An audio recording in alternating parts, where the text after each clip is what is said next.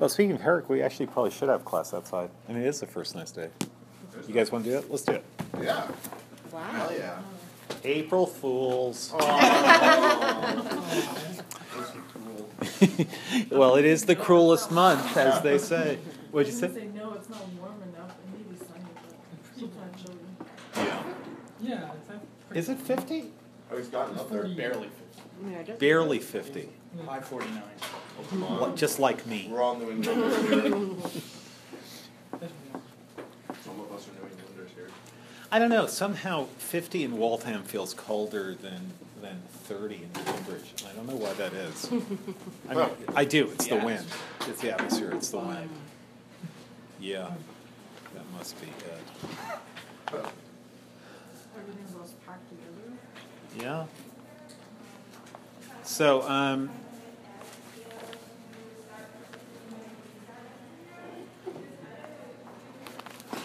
let me close the door.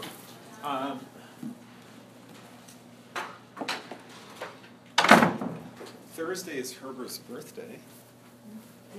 He would have been 428 years old if he'd lived. Do we have class on Friday? Friday, yeah. But it'll be the day after his birthday. I'm not going to bring in a cake. Sadly, yes. All right. So we were looking at the Forerunners, which in the Norton is page 284. Have we moved on to Marvell? Sorry? Sorry, it's Forerunners. No, Herbert.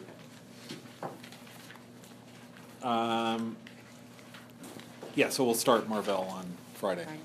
Yeah.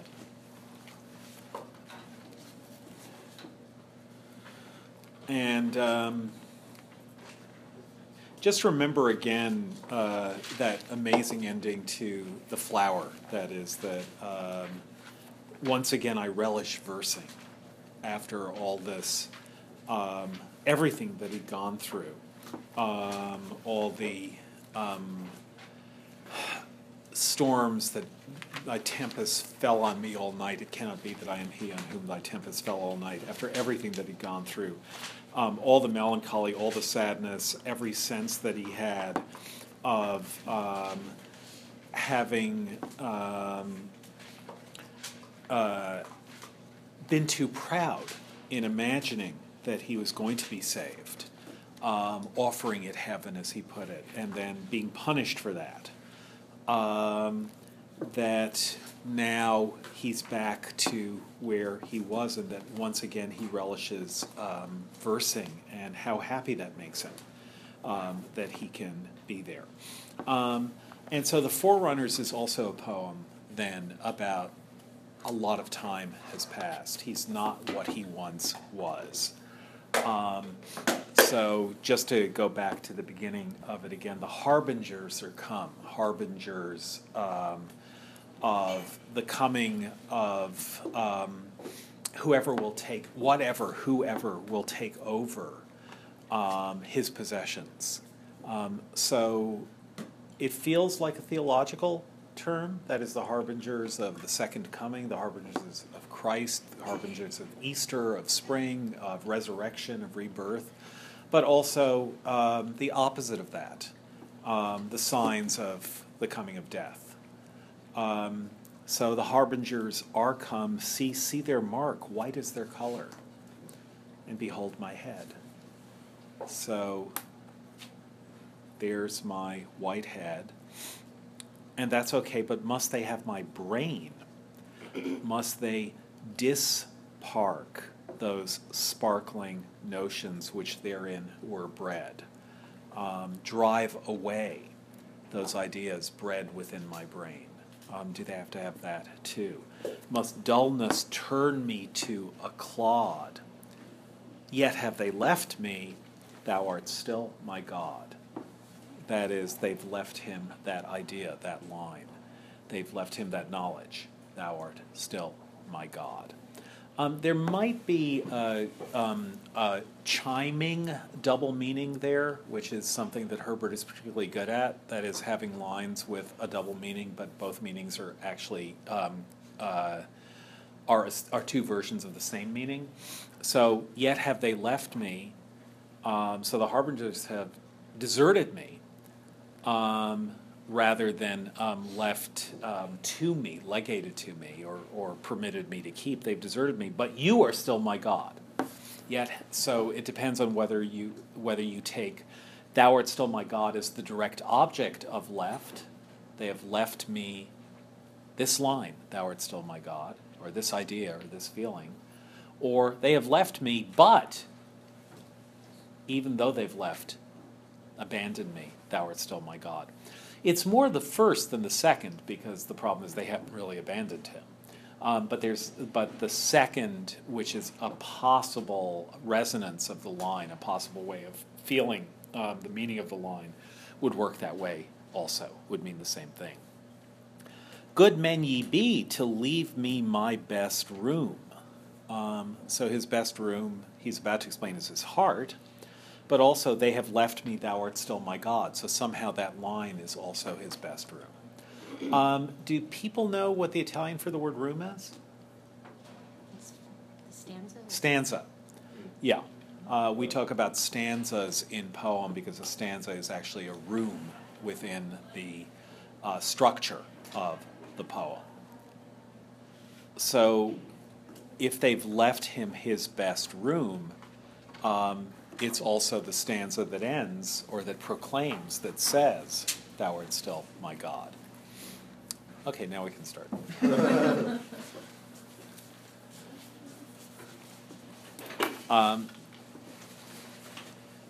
"Good men ye be to leave me my best room, even all my heart, and what is lodged there." So you've left me my heart, I haven't taken that over, and you've left me what's lodged in my heart, namely my belief, my love for God. "I pass not, what of the rest become?" So it doesn't matter to me what becomes of the rest. "So, thou art still my God, be out of fear." So again, that's the phrase, "Thou art still my God," as long as that phrase. So if you have, if in your edition it's in parentheses, the parentheses there are more like quotation marks rather than, they're kind of tongs holding those words, not something that you can skip the way we can often skip parentheses. Page 284. So, "Thou art still my God, be out of fear." As long as that phrase is not at risk, "He will be pleased with that ditty, and if I please him, I write fine and witty." So as long as I can still say, "Thou art still my God," that's worth all the poetry, all the sparkling notions that my brain did breed. "Thou art still my God" is enough. And if I please him, I write fine and witty. And then, "Farewell, sweet phrases, lovely metaphors." So that's a farewell in old age to the ability to write poetry. It's pretty sad, that idea that he feels that he's writing about his declining powers to write. "Farewell, sweet phrases, lovely metaphors, but will ye leave me thus?" So again, there's everything that's been left him. Now they're leaving him. So, "Yet have they left me." That's now we can feel that second resonance of that meaning. "Farewell, sweet phrases, lovely metaphors, but will ye leave me thus? When ye before of stews and brothels only knew the doors, then did I wash you with my tears, and more brought you to church well dressed and clad. My God must have my best, even all I had." So when all you were about, all my ideas, all poetic ideas in general, poetic language, was about profane love, I washed that language with my tears. I wept for it. I wept on its behalf. Now we can start. I wept on its behalf. and turned those phrases, that language, into something that can apply to go to church. My God must have my best, even all I had. And then again, lovely, enchanting language. This is where we got to on Friday. Lovely, enchanting language. Sugar cane, honey of roses, whither wilt thou fly? Where is all that language going? And again, to repeat, what I find so wonderful about this is just the pure directness with which Herbert addresses that language.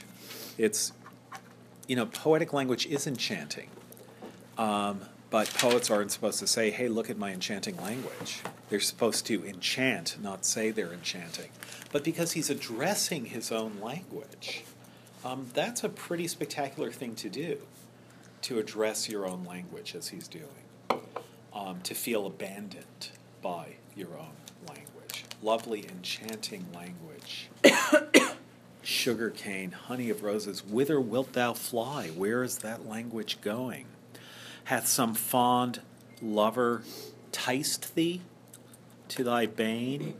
And wilt thou leave the church and love a sty? So are you going back to profane love? Wilt thou leave a church and love a sty? Fie, wilt thou soil thy broidered coat and hurt thyself and him that sings thy note? So who would that him be in line 24? It's a little bit worth figuring out. And would it be him? Would it be Herbert? Well, then that would mean that he was finding himself writing profane poetry. Okay. In other words, if that language is flying towards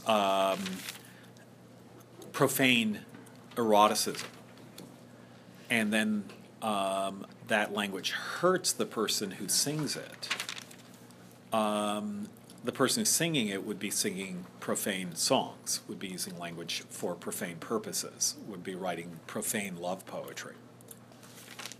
So he probably doesn't mean that he's doing that. I mean, if the context of his poems were very different, if there were a lot of poems about how I'd like to be writing about God, but in fact all I can think about is sex, then maybe.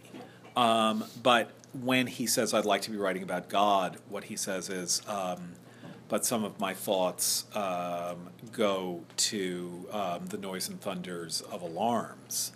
But he doesn't say that they're going to thoughts of sexuality.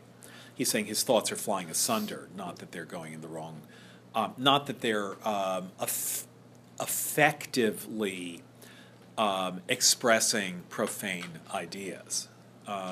He talks about his own ineffectuality when his poems aren't working, when his language isn't working, when his thoughts aren't working.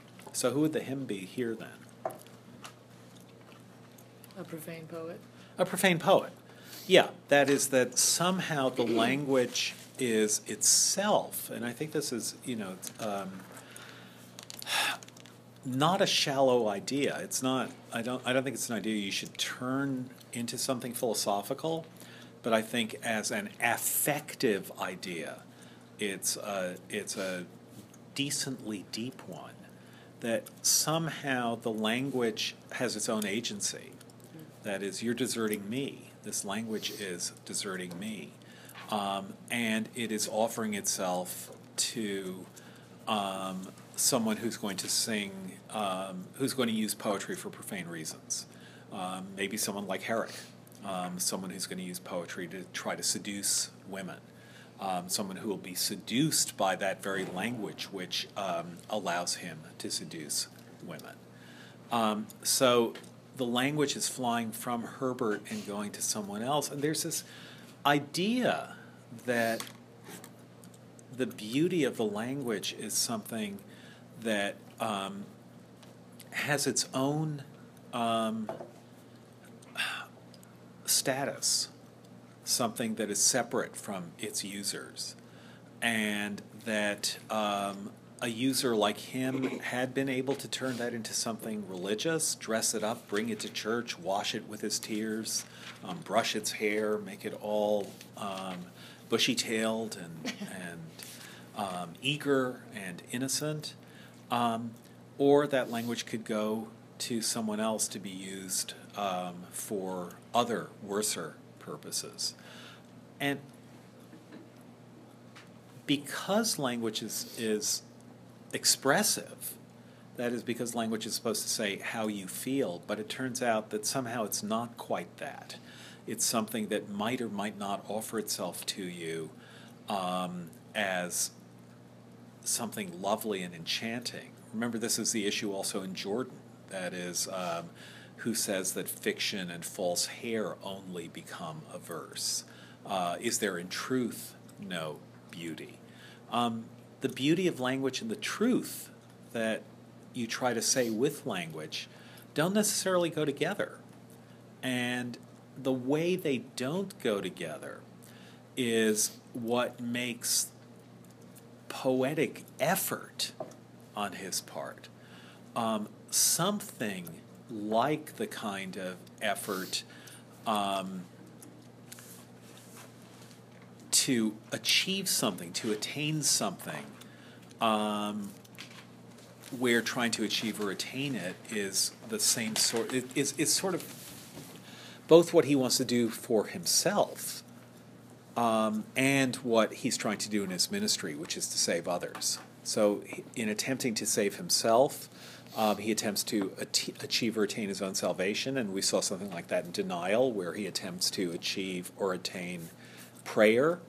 But here it's just he's trying to use a language that can be used, that is public, that belongs to everyone, because that is the nature of language, to belong to everyone. And he's trying to use that language and its beauty for purposes of salvation, even knowing that the language can easily escape from that and be used for purposes of sin. And the effort to keep it, to prevent it from being used for the purposes of sin, to use it for the purposes of salvation, is a kind of attitude towards his tools, towards his own possibility to think and to express what he's thinking, and to make his thought meet with its own expression, which is standing for a similar attitude towards salvation, something that he really needs to want, and something that's not entirely in his own power. So are you really going to leave me like this? Fie, wilt thou soil thy broidered coat, and hurt thyself in him that sings thy note? Let foolish lovers, if they will love dung, with canvas, not with arras, clothe their shame. So what do we think that means? If they're going to love profanely, let them not try and disguise it. Or, I guess if it's still the poetry metaphor, if their poetry is going to be profane, don't wrap it up in beautiful words, like ours being like pretty cloth, so. Yeah.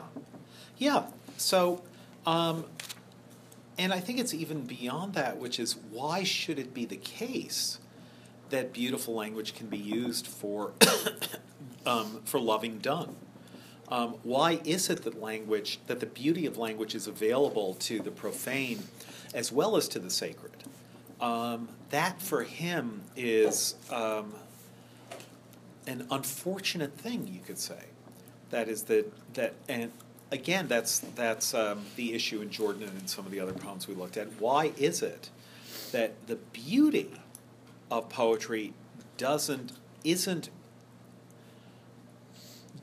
required to be a function of truth? How can you have beauty without truth? It may be that truth is beautiful.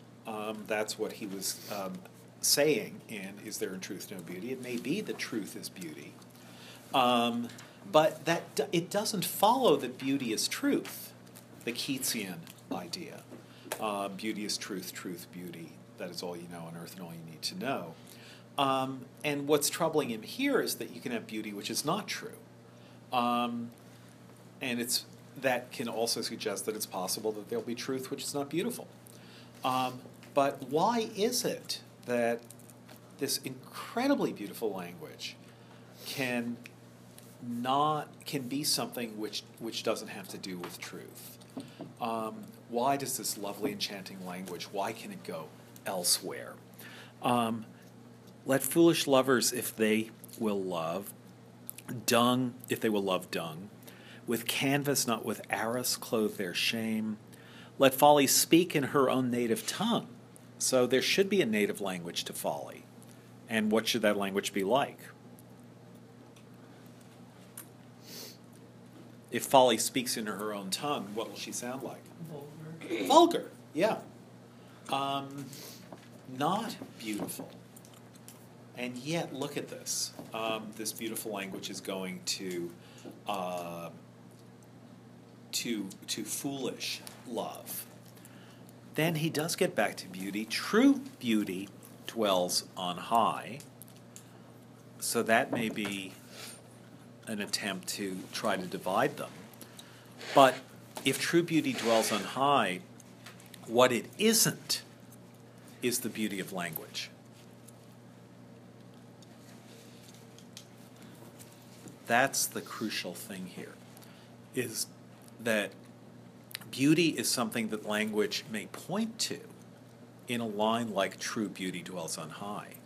Beauty may be something that language points to, but true beauty is something like justice or salvation or godliness. What it isn't is the English language used well. True beauty dwells on high. Ours is a flame, but borrowed thence to light us thither. So what does that mean? It just guides us there. The beauty language leads us to the actual beauty. Yeah. And just the metaphor there is that whatever we know of beauty, it's like a torch that will give us light in this world so that we can find our way back to the world of light that lit our torch. So the idea here is that true beauty is just this blazing fire of beauty. Our beauty in this world is we lit a torch with that blazing, or God lit a torch for us from that blazing fire of beauty, and we can use the torch to find our way back to the blazing fire of beauty. Our beauty then would be the beauty of language, the beauty that's available to humans, derived from true beauty, but not itself true beauty, even if it helps us to go back to it. Beauty and beauteous words should go together. So the word should there suggests the possibility that they don't. Beauty and beauteous words should go together, but perhaps they don't. Perhaps a torch that can be used to light your way in the right direction can also be used to light your way into the wrong direction. So the beauty of words is like something lit by true beauty and may help you find your way to true beauty, but may not. May lead you instead to the dunghill of earthly love, of earthly eroticism, of earthly sex and sexual desire. Yet if you go, I pass not, again, to his own language. So, yet if you go, I pass not, if I'm no longer able to write poetry. Again, the whole personal aspect of this poem is that he's losing his power to write, to think verbally, or so he feels. And therefore, what he's thinking is the thing that should light me to God, which is language, isn't, I don't have the language to do it anymore. Yet if you go, I pass not. That's okay. You can go if you need to. Take your way, for thou art still my God, is all that ye, perhaps with more embellishment, can say. So no matter how beautiful the language, all it can say, at best, is "Thou art still my God." So as long as I have that, I have everything, he's saying. Take your way, for "Thou art still my God" is all that ye, perhaps with more embellishment, can say. Look how typical that is of Herbert, embellishment. Because it's a long, cumbersome word. Yeah, because it's a long, cumbersome word, which kind of embellishes the line.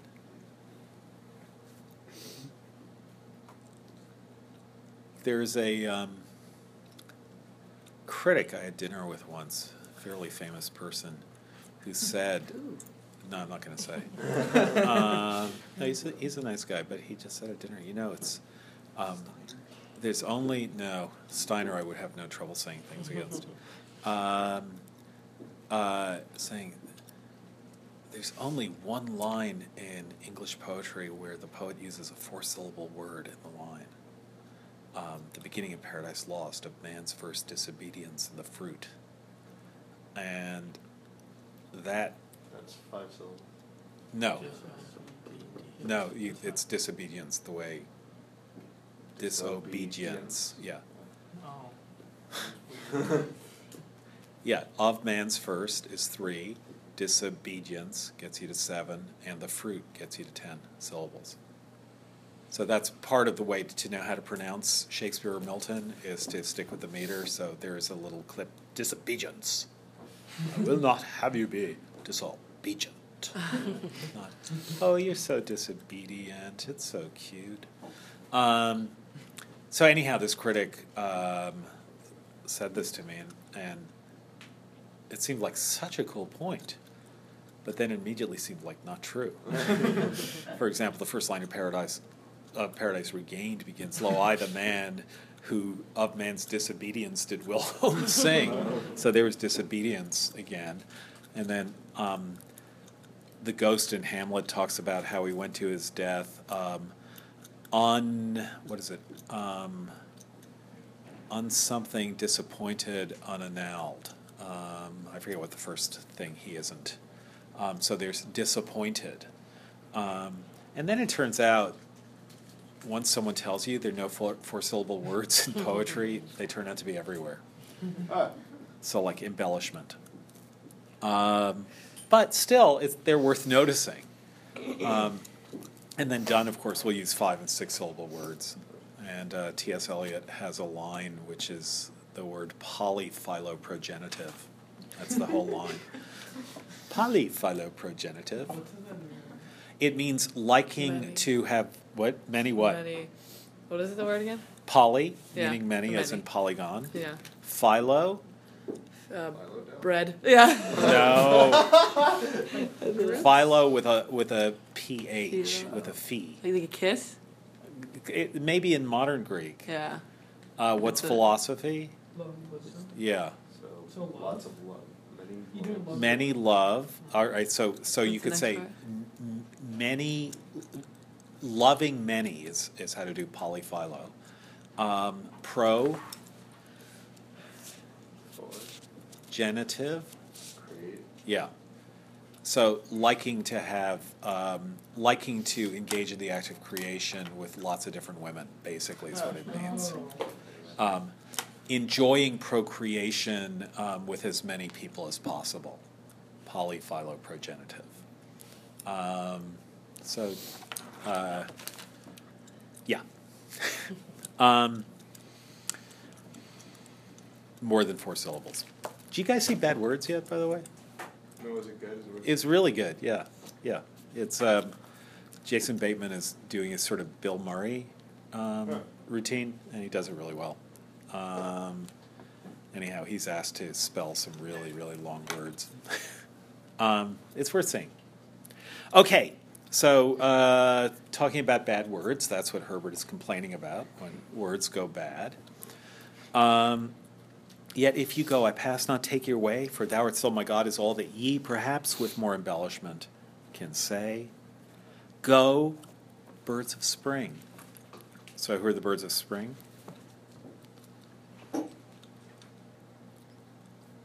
Go, birds of spring. What? Robins? In the poem, what are the birds of spring a metaphor for? The vulgar poets? No. Good, his... Foolish lovers. Foolish. Lovers. No. No. His words? Yeah, his words. Yeah. The boys are voids. Those boys are voids. Yeah. April Fools. Go, birds of spring. I've gotten so many people already. Sorry? I've already gotten so many people. What, how? Just like random things. Like I went up to some lady in CVS and told her I've been pregnant for like 7 months. I was wondering if she could Just someone you didn't know? Yeah. Did you really? Did you say hi first? So what did she No. say? I was like, I think I've been pregnant for like 7 months. I don't know, but I can't buy a pregnancy test. Like I'm too embarrassed. Will you buy it? God. How old is this person? She was like 50s. I don't know. What did she She say? was like, what? And then I just walked away. I started laughing. I started laughing. April Fool? I started laughing. She probably knew I was laughing. That's not how it works. You don't April Fool by benefit of the doubt. Awesome. I don't think that's how that functions. And then I texted my friend and told him like my car got stolen. They were all freaking out, calling me like, where are you? I was like, come pick me up at like this station. I drove to the station. And I went Beyond there. April Fool. They drove? You made them drive? You actually made them... It was down the road. It was down the road. It But was. still. I was at that mobile, and I was like, Don't you was say like, April Fool's before I you was did like, it? yo, I want to go buy a pack of cigarettes, and like some guy broke my window and stole my wallet, and like, I need you to pick me up, and they're like, oh my god, okay. Oh my god. Wait, you smoke? Legit evil. I thought you were an athlete. I am. I gotta quit. You were smoking. No. Well. Wow. God. So, Professor Flash made us think that we were going to have class outside. So. yeah, but that was totally minor league. My God. I have water balloons. Maybe I'll for try later. I think I've been pregnant for 7 months. Oh my god. If you can twist that into some literary, like, science fiction. Actually, at the beginning of Paradise Lost, see, you challenge. He accepts. I know that you will write. At the beginning of Paradise Lost, Milton calls upon his muse, the Holy Spirit, and chiefly thou, O Spirit, that dost prefer before all temples the upright heart and pure. Tell me, thou knowest, thou from the first wast present, and dove-like satst brooding o'er the vast abyss and madest it pregnant. Huh. And although in fact biologically it turns out not to be true, what Milton thought was true, and therefore what is true in Paradise Lost, because in works of fiction, even if the science turns out to be wrong, because it's a fictional world, the science is right in the fictional world. Just think of science fiction. You know, if you're reading a science fiction novel and someone goes faster than the speed of light in that science fiction novel, you can't say, oh, no, not it. They didn't. Einstein showed they couldn't, so they didn't. It's just things that are false in reality are true in fictional worlds. So in Milton's fictional world, doves, if they brood over eggs, which is what the word brood means, are female. In reality, it turns out male doves will brood also. They're one of the few birds, penguins also. But there are few birds where the males will brood and keep the eggs warm. But most birds, it's the females, it's the hens that brood. So when Milton says of the Holy Spirit that thou dove-like satst brooding o'er the vast abyss, the Holy Spirit, a dove, of course, is represented as female. And madest it pregnant also represents the Holy Spirit as male. So the Holy Spirit is inclusive, omnigendered, you could say, which is appropriate. But the Holy Spirit is both male and female there, brooding like a female and impregnating like a male. So I'll explain my April Fool's joke that way. Oh my god. Excellent. Excellent. All right, so Yet if you go, I pass not, take your way. For thou art, oh my God, is all that ye perhaps with more embellishment can say. Go, birds of spring, let winter have his fee. So winter has to be paid also. Birds of spring will fly away. I'm getting old. Winter is coming. That's the metaphor. Let winter have his fee. Let a bleak paleness chalk the door. So let it be cold and pale, the opposite of the warmth and greenery of summer. Let a bleak paleness chalk the door. Remember, that door is the door to his own body. So all within be livelier than before. So the image that you get at the very end is like of a winter party inside that is livelier. There means that people are sitting in front of the fire and drinking and carousing, and it's cold outside, and the warmth inside is all the more attractive. And that's how the turn in the poem works. The attractiveness of the idea of being safe inside in the room, in the stanzas of Thou art still my God, even if everything outside, all the language of this world is departing him. The birds of spring are gone. His words of spring are gone. But as long as what's inside is livelier than before, it's okay. So it's beautifully evocative, I think. The way we go from the idea that he is going to be taken over by the encroachments of death while it's beautiful outside.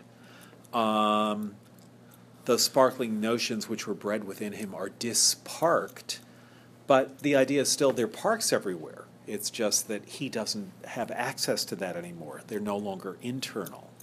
There are these sweet phrases, lovely metaphors. There's the lovely, enchanting language, the sugar cane, the honey of roses, everything flying. The whole impression of the poem, until you get to the very end, is one of a lively outside world, a summery, lightsome, gladsome outside world, and him just somehow no longer part of that, being abandoned by this newness and renovation in the outside, which has nothing to do with him. But in the end, through the image of the flame, so in the second to last stanza, we get to the idea of darkness and the flame lighting us through darkness. The atmosphere is changing. I mean, it's just technically, evocatively, it's incredibly beautifully done. And, Herbert's capacities to evoke atmospheres are amazing. That's something to notice here. Okay, let's go to... we're going to end with Love 3, but let's look at the poem called The Pulley, which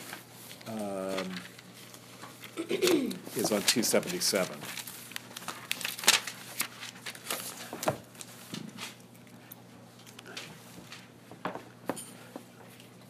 So here's a little story that he's telling about human creation. Like redemption, it's a biblical story retold. In this case, retold a little bit in the form of a fable and a little bit in the form of a Greek myth. So someone read the first stanza? I guess we'll go... okay, yeah, go ahead. No, you got it. You volunteered, you got it. When God at first made man, having a glass of blessings standing by, let us, said he, pour on him all we can, that the world's riches which dispersed lie contract into a span. Great, thank you. 277. A Glass of Blessings. Anyone know who wrote a novel called that? Since quotational novels are on my mind. It's a novel by Barbara Pym. So this is, when you read it, you will recall that this is where she got the title. A Glass of Blessings. So when God had first made man, when was that? The Yeah. I thought you were going to say. The 6th of May. Or Yeah. I I thought you were going to say the 6th of Erev. Yeah.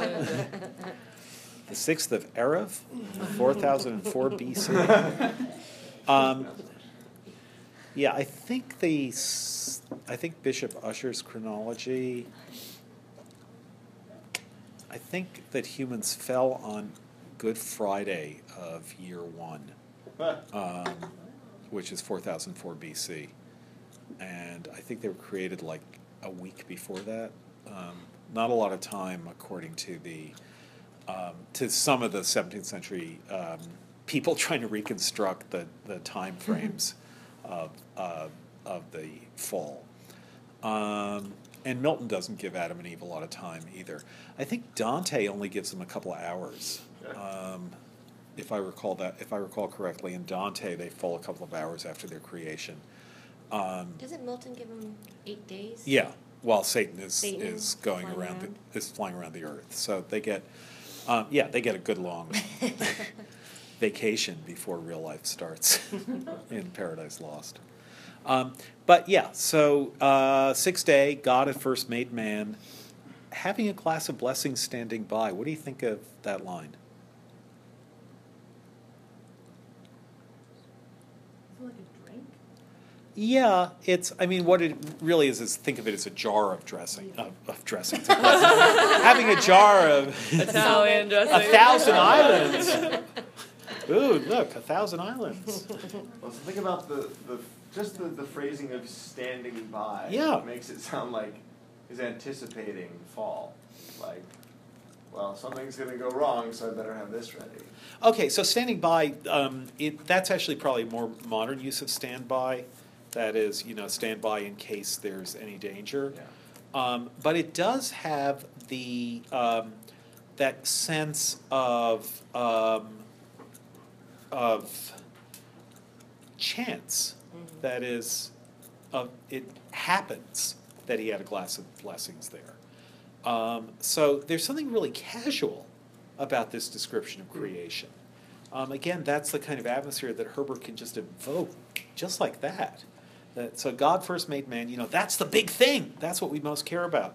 Oh, and he happened to have a glass of blessings standing by. That is, he noticed he was making man. He said, oh, wait, here's a good glass of blessings. It wasn't like he had it there. I mean, you're reading it as he had it there just in case, like a fire extinguisher. But it actually means, although it's from the same source originally, what it means is he was working and making man, and then as he was making him, he said, oh, wait, cool, there's a glass of blessings here. That'll help. So the standing by there is just really, really casual.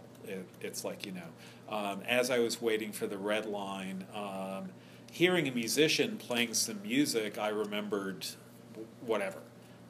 It was a chance thing that then contributed to what happened next, but didn't have to, wasn't part of the plan, and wasn't a major thing. That's the tone of that. So when God had first made man, having a glass of blessing standing by, let us, said he, pour on him all we can. So what are you noticing there? Just Lowercase h's. I don't know who's he. yeah. Okay, so he's God. Even though it's not uppercase, that's a new thing. Yeah, that the uppercasing of God is a standard thing later. But you could print it with an uppercase H. It's not as though they're printing it here in original spelling. So there would have been no problem printing it with an uppercase H, except it would really intrude itself upon you. I mean, I think the lowercase, you're seeing the lowercase as more significant than it is, but the problem, what's significant about it is that it's not particularly significant, Okay. whereas the uppercase H really would be significant. It would be, let us said, he. You know what Monica Lewinsky used to call Clinton when she was talking to the person who was advising her to turn him in? They had a code name for him, the Big He. Linda Tripp? Sorry? Linda Tripp? Yes, Linda Tripp, thank you. Yes, they called him the Big He. I can't believe you remembered that. It says let us. Who's us? Like, who's he working with? Okay, right. Who's the us there? The Trinity. Okay, so the Trinity, but why isn't it? I mean, aren't they? So why would we say us? Yeah, so in some sense, clearly the Trinity, but then would it be the same if, let's say, you could get it to be metrical? When the Trinity at first made man, having a glass of blessing standing by, let us, said, they. Yeah, there's definitely a clash between let us and said he, right? I'm not saying it's a, oh my God, what a clash, I can't stand it. But it's something noticeable. It's not standard usage. Where would you have that kind of usage? There are unexpected places where you might find that kind of usage. Latin? Is that what you're talking about? No. Since you're asking, I'm saying no. Remember Queen Elizabeth's famous line, "We are not amused"? The royal we. Yeah, the royal we, technically called, what? No, that's the Pope, too. Does the Pope use it? Yeah, I think he's... In Latin, so there you go. It's also called the we of majesty. And it's the idea in the we of majesty, or the royal we, is, think again of King Lear, since now we will divest us both of cares of state and whatever else he's divesting himself of. The we of majesty is when you speak in official terms, and not when you do, when a king does. That is, it actually probably comes from Genesis, because what you get in Genesis, anyone know the line in Genesis? About the creation of humans? I think you told us once. Yeah, I did. Well, But it's only your own creation. No one wants to think about. No one wants to think about their own creation. Yeah. was this the line about God making man from the clay, Uh-huh. breathing life into his mouth? Yeah. Into his nostrils. I don't remember it too much. Let us make man in our own image. Right. And God said, let us make man in our own image. And so he made man in his own image. Male, in his own image created he him. Male and female. Created he them. So, and in the Hebrew, the word for God is always plural. We talked about this. But the verb is almost always singular. It's one of the strange things about the Hebrew Bible, that the word for God is Elohim, which is plural, but it usually, in Hebrew, you'll get a singular verb. So it's God's says, whatever. God's says you have to honor your father and your mother. God's is angry at Abraham, or God's was angry at Abraham. So that plurality almost always takes a singular verb, and in translations, therefore, God's is translated in the singular as God.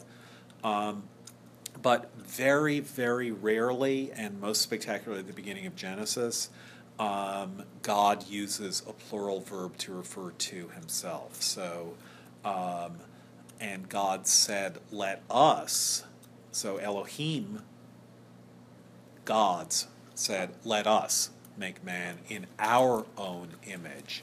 And then you get back to the singular.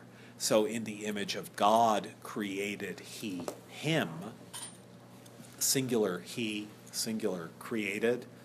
Man is also singular, created he him. And then that him turns into a plural for us. Male and female created he them. So the singular turns into a plural when it comes to us. So for Herbert, that interplay of singular and plural, or for anyone who knows that passage in Genesis, and certainly anyone who is a priest or a minister, that interplay of singular and plural is very, very noticeable.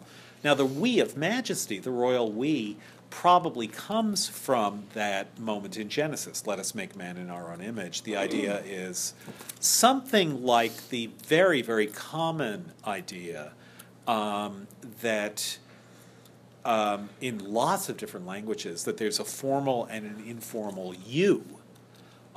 So this is pretty much gone from English, but we have talked about this, but it's still true in French and German, that you say tu to friends in French. That's called tutoyering them, being able to say tu to them. And you say vous in more formal contexts and to your superiors. So if you ever go to school in France, you don't want to address your professor as tu. If you're a child in France, your teacher will talk to you as tu because you're a child, but you will talk to your teacher as vous because they're an adult. Same in German, it's du and sie. German is even more complicated because there's a familiar, there is in English also, there's a familiar and there's a formal you plural. In English, the familiar you plural is ye, Y-E. If you ever write historical fiction, if someone addresses ye, like ye are all thieves and murderers, that would be right because the ye is a put down. It's a superior talking to an inferior talking to a superior, even in the plural, would say you, like you are all important men. It's the same in Russian. Is it? Sleep, see, I can't even do it, but sleep and flee. Yeah. Yeah, same in Serbian. It's C is informal and V is formal. And it seems to be a mark of politeness in lots of languages. Is there something like that in Chinese? Maybe. Would you say you the same way to a child and to a teacher? To a teacher, we use you, but how can I put it? It's a you, and then there's a heart behind it to show the respect. Uh-huh. 就是你和您. I see. Yeah. So it's the context with which you use it. Yeah. Okay. Yeah. To inferior, you can say 你. Uh-huh. And superior. 您. Yeah. 您好. Uh-huh. Okay, good. Something like that. Yeah. Or you could say, hello, professor. When I first met Mary, her son knew 2 words in English, right? Because I promised him to play computer games. Yeah. So he how old is he, 5? 5. Yeah, so he just came up to me with this big grin. He said, hello, professor. So I started talking to him. He had no idea what he was saying. Those are the 2 words he knew. So I said, ni hao, and he thought, man, you don't know intonations, you don't know anything. But in Japanese, there are a million. Yeah. So complicated. Yeah, Yeah. that's crazy. Yeah, it's the verbs in Japanese are really important for. Yeah, but it's also Status. all of the honorifics. Yeah. Which are, some of them are like contextual, some of them are, Yeah. So, but at any rate, there is this idea that you can say we, and you would never say we to a superior, but on the other hand, it's really only kings who say we, so how are they going to say we to a superior, except to God? But, you can't imagine a king praying to God and say, oh, we have adored you all our lives, dear Lord. It has to be singular. But to some extent, it's coming from Genesis. And God is using the we of majesty as well. And that's what you get here, except there's something too casual about it. There's something that feels off about it. And again, this is a subtle thing, and I'm just trying to get you to hear what you might not naturally hear because it's not part of our natural idiom anymore. But having a glass of blessings standing by, just happening to have a glass of blessings there. Let us, said he, pour on him all we can. So, what does all we can? The entire jar? The entire jar, yeah, everything that we can. But what can't God do? Make him immortal? Well, no, he could. I mean, I meant that as a rhetorical question. Oh. Like, God can do anything, right? If it's doable, God can do it. What were you going to say? Make man God. Yeah, okay, that might That's that what I might was be a thinking. contradiction in He can't terms. make not sin, apparently. Well, he could, but then there wouldn't be freedom. No, just the question, I'm asking you the simplest question, which is, are there any limits to God's omnipotence? And the answer, Really. the standard answer is only self-contradiction. That is, the old stoned question, can God create an object that he can't move? Well, no, so you don't think he's omnipotent? Well, yes. Oh, so there's something he can't move. Atheism rules. The reason atheism doesn't rule, at least on the basis of that, is that to ask God to do something, what you're asking God to do is something that's a self-contradiction, but a self-contradiction is not something that could be done by an omnipotent being. A self-contradiction is actually nonsense. So to say, hey, if God can't create something that he can't move, that's like saying God can't create a blue absolute. Or to use Chomsky's famous phrase, Chomsky says, here's a sentence that sounds like it means something, but it doesn't. Do you know what it is? Colorless green ideas dream furiously. So, if Oh my God. you could look up all the words, it sounds like an English sentence, but it makes no sense. It's just a bunch of words that are grammatically appropriate to where they are in the sentence, but semantically you have pure nonsense. And in the same way, to say, create an object that you can't move, if you're so omnipotent, you should be able to create an object that you can't move. No, that's like saying, God, can't you get some colorless green ideas to dream furiously? Like now, please, if you're so omnipotent? And the answer is no, because there's no meaning to that sentence. So there's no meaning to create an object that you can't move. But how about what God can pour onto man? The point about the line is it feels very human. Like it's, let's, I don't know, let's buy up all the gum we can for the party tonight, so that we can stick it on people's chairs because we're April Fool's pranksters. Or let's chew all the gum we can so we can stick it on people's chairs. And the idea is the limits are we're only human. There's only so much gum you can chew. That's what God is sounding like here. So here's a glass of blessings. Oh, I'm creating man. Glass of blessings. Let me pour as much as I can onto him from this glass of blessings, as though he's a craftsman who happens to have this glass of blessings on the table, standing by. The idea that something is standing by in heaven. Oh, look, a glass of blessings on my table. That's lucky. And here's man, whom I'm creating. Let me pour all that I can, except it's let us pour on him all we can. So there's also, you get a sense of collaboration. Like, hey, what do you guys think of this idea? Let's pour on him all we can. And they all agree. Good idea.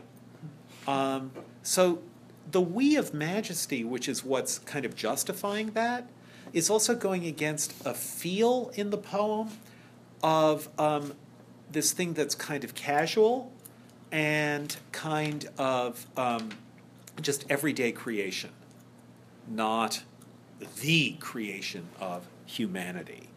Let the world's riches which dispersed lie, so everything that belongs to the world, and here now we're getting to the idea that there are some animals that are smart, and some animals that are courageous, and some animals that are fast, and so on. Let's put the best of everything into humans.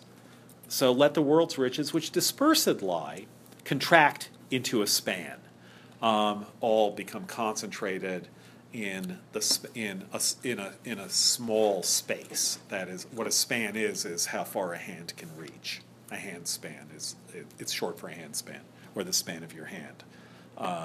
It's for most people an octave and a half on the piano. So that's what he did. So strength first made a way, first of the world's riches. Strength first made a way, then beauty flowed, then wisdom, honor, pleasure. All of those things went into humans. We were made strong, we were made beautiful, wise. Honor maybe either means honorable or concerned with honor. That is, honor was an issue for us, which it doesn't seem to be for animals. They fear being punished. If the dog poops on the rug, it'll look ashamed. But it's not a point of honor to the dog never to poop on a rug. All you other dogs. But I would never do such a thing. So these are all human, or this combination is all combinations of human characteristics. And pleasure, that's great. We get to feel pleasure also. It's kind of great to be a person. I'm a gods are us kid. No, that won't work. So strength first made a way, then beauty flowed, then wisdom, honor, pleasure, all the world's riches, which seem to take about a line to say, or 2 lines. Strength, beauty, wisdom, honor, pleasure. That's it. When almost all was out from what? The jar of blessings. From the jar of blessings, the glass of blessings. When almost all was out, God made us stay. He stopped. He corked the glass up. He wouldn't let anything else be poured out of it. When almost all was out, God made us stay, perceiving that alone of all his treasure rest in the bottom lay. So the only thing still in the glass of blessings is what? Rich? What? Good? Most. Sorry? Wait, you're saying rest is in the hierarchy of the blessings? No. Just what's left in the jar. Or rest. Yeah, just rest. The possibility of rest. So there's a pun in the poem on rest as what remains. That is, rest. yeah, take what you need and leave the rest. Citation? It's a song. Yeah. I don't know. They never should have taken the very best. I want to say the Beatles, but No. it's Same the vintage, almost a little younger. The band. No, Beach Boys. No, the band. The band. The band. Oh, the band, literally. The band. Gotcha. Yes. Good song. What song? Do you know? The Night They Drove Old Dixie Down. Okay, yeah. All right. So, all that's left, if God were to pour the rest onto man, what he'd be pouring is the rest onto man. So, perceiving that alone of all his treasure rest in the bottom lay, he makes a stay seeing that. For if I should, said he. So what's happened now? There are 2 said he's in this poem, right? Back to himself, individual. Yeah, singular. Also, the second one is capitalized. Not in this. Oh, that's a weird addition. Never mind. Well, no, it may be that you're following the original published edition. You know, Herbert's poems were published right after his death, and whether they were almost certainly in the order he would have put them in. That was the point. But they're still published from manuscripts. And whether they would have looked whether they would have been punctuated and spelt as they are if he had published them, we don't know. So it's not that big a deal. As I say, it's always good. The same thing's true with Donne. It's always good if you don't have to worry about editing authoritatively, because you can just go into wildernesses of argument about the tiniest things instead of just letting the words do what they're doing. So if there is an authoritative edition, of course you have to do it, and it's a real relief when there isn't. So in other words, don't worry about the capital H. So for if I should, said he, and here the distinction, the important thing is not if we should, but if I should. So why the change from we to I? Again, think atmosphere. Think the orchestration of atmosphere in Herbert. I was thinking, does he need help to pour the things on him? But now that it's done, he doesn't need. Okay, it's probably I don't know.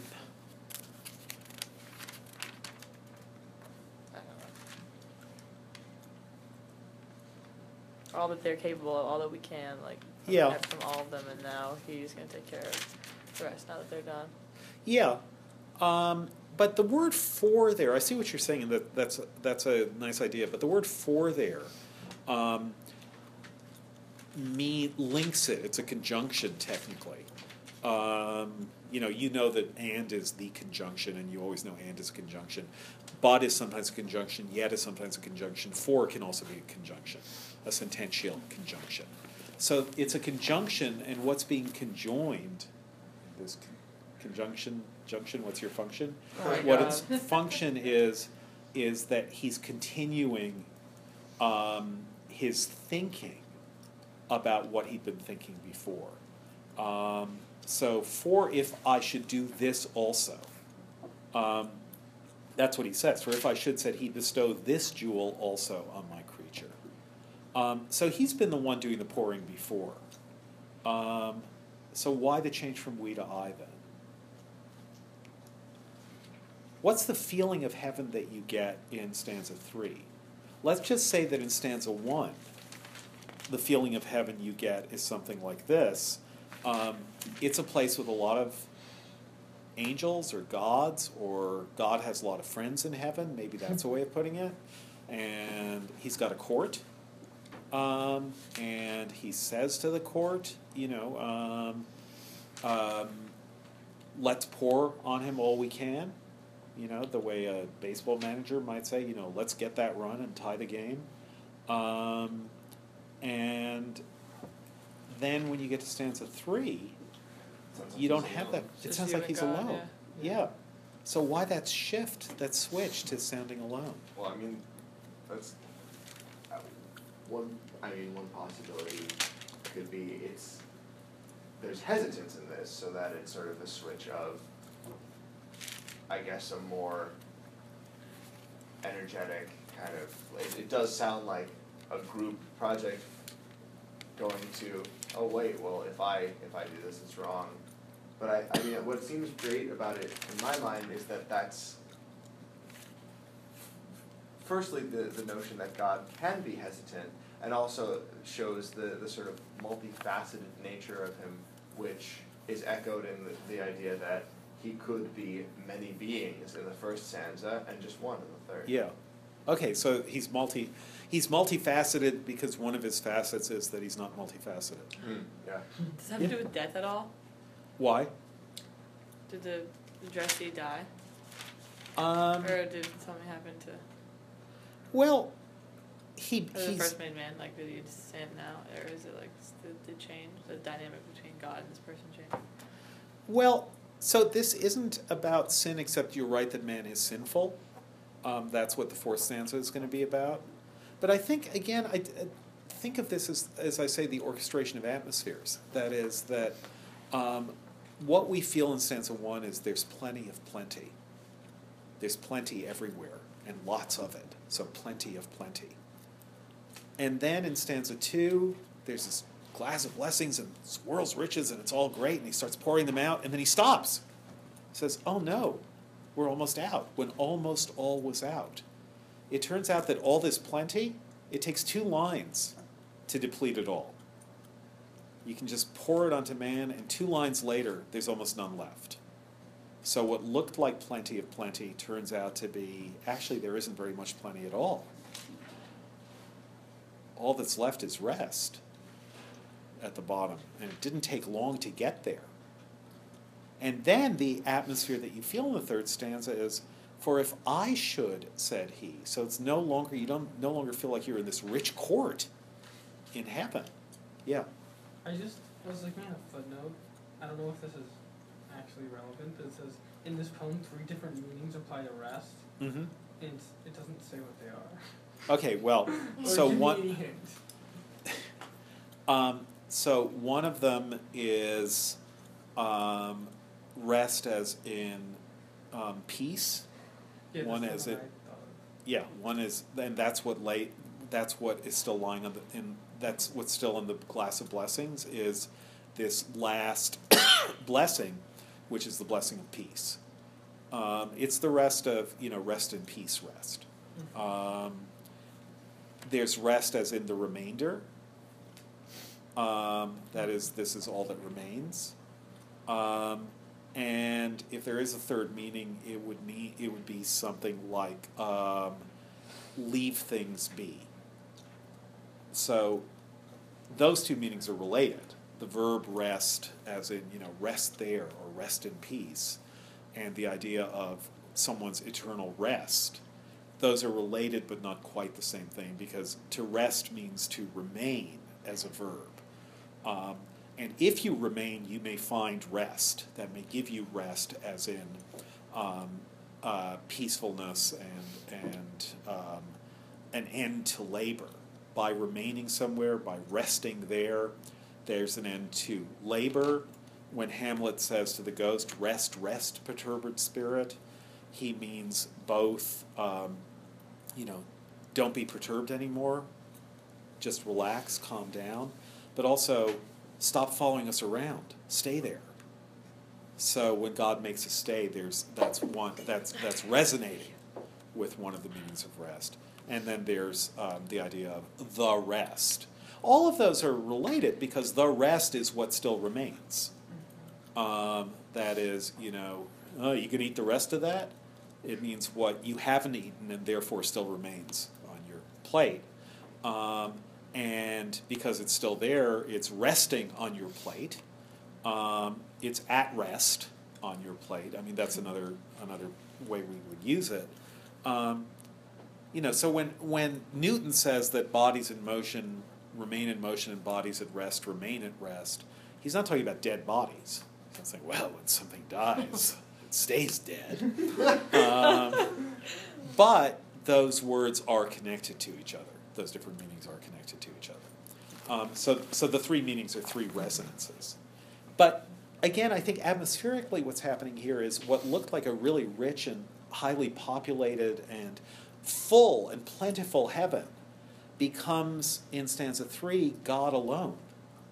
His singularity rather than his multiplicity is what's left, as though he's lonely. Lonely might be too strong a word, but as though the idea of plenty, the glass is almost empty, and that means that the poem is almost empty of the idea of plenty. It's as though even the poem is itself the glass of plenty, with almost everything poured out now. For if I should, said he, bestow this jewel, namely rest, also on my creature, remember creature means created being, he would adore my gifts instead of me. And rest in nature, that is stay in nature, so that would be that meaning. And rest in nature, not the God of nature. Not that he would say, oh, it's such a beautiful day, I will simply rest. It means he would just stay there. That's the rest in arrest. If you're arrested, then you can't go where you want. You have to rest where you are. You have to stay at rest on pain of being punished or injured or stopped. So he would adore my gifts instead of me and rest in nature, not the God of nature. So both should losers be. Who are the both?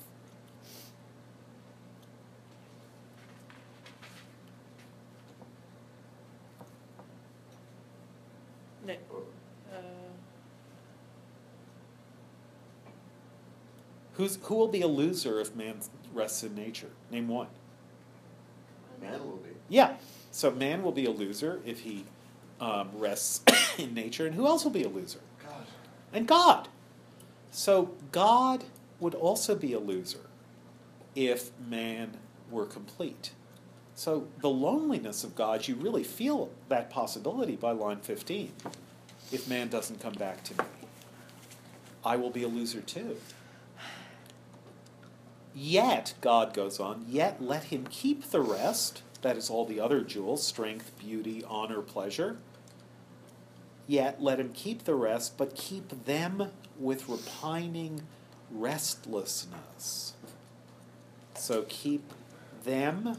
What's the them? The other gifts. The other gifts. Beauty. That's where the plural is now. But keep them, not it, which is what we'd expect. I took the rest and I gave it to a homeless person. Not I took the rest and I gave them to a homeless person. But here the plurality is going to the world, to the rest, but it's not what matters anymore. What matters is the singularity, the solitariness, the stripped down bareness of what's left. Yet let him keep the rest, but keep them with repining restlessness. Let him be rich and weary, that at least, if goodness lead him not, yet weariness may toss him to my breast.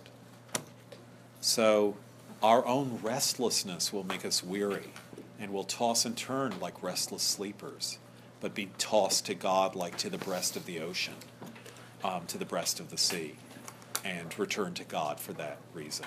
Okay, Marvell for Friday, page 559 or something in this book. Wrong, 531 through 583.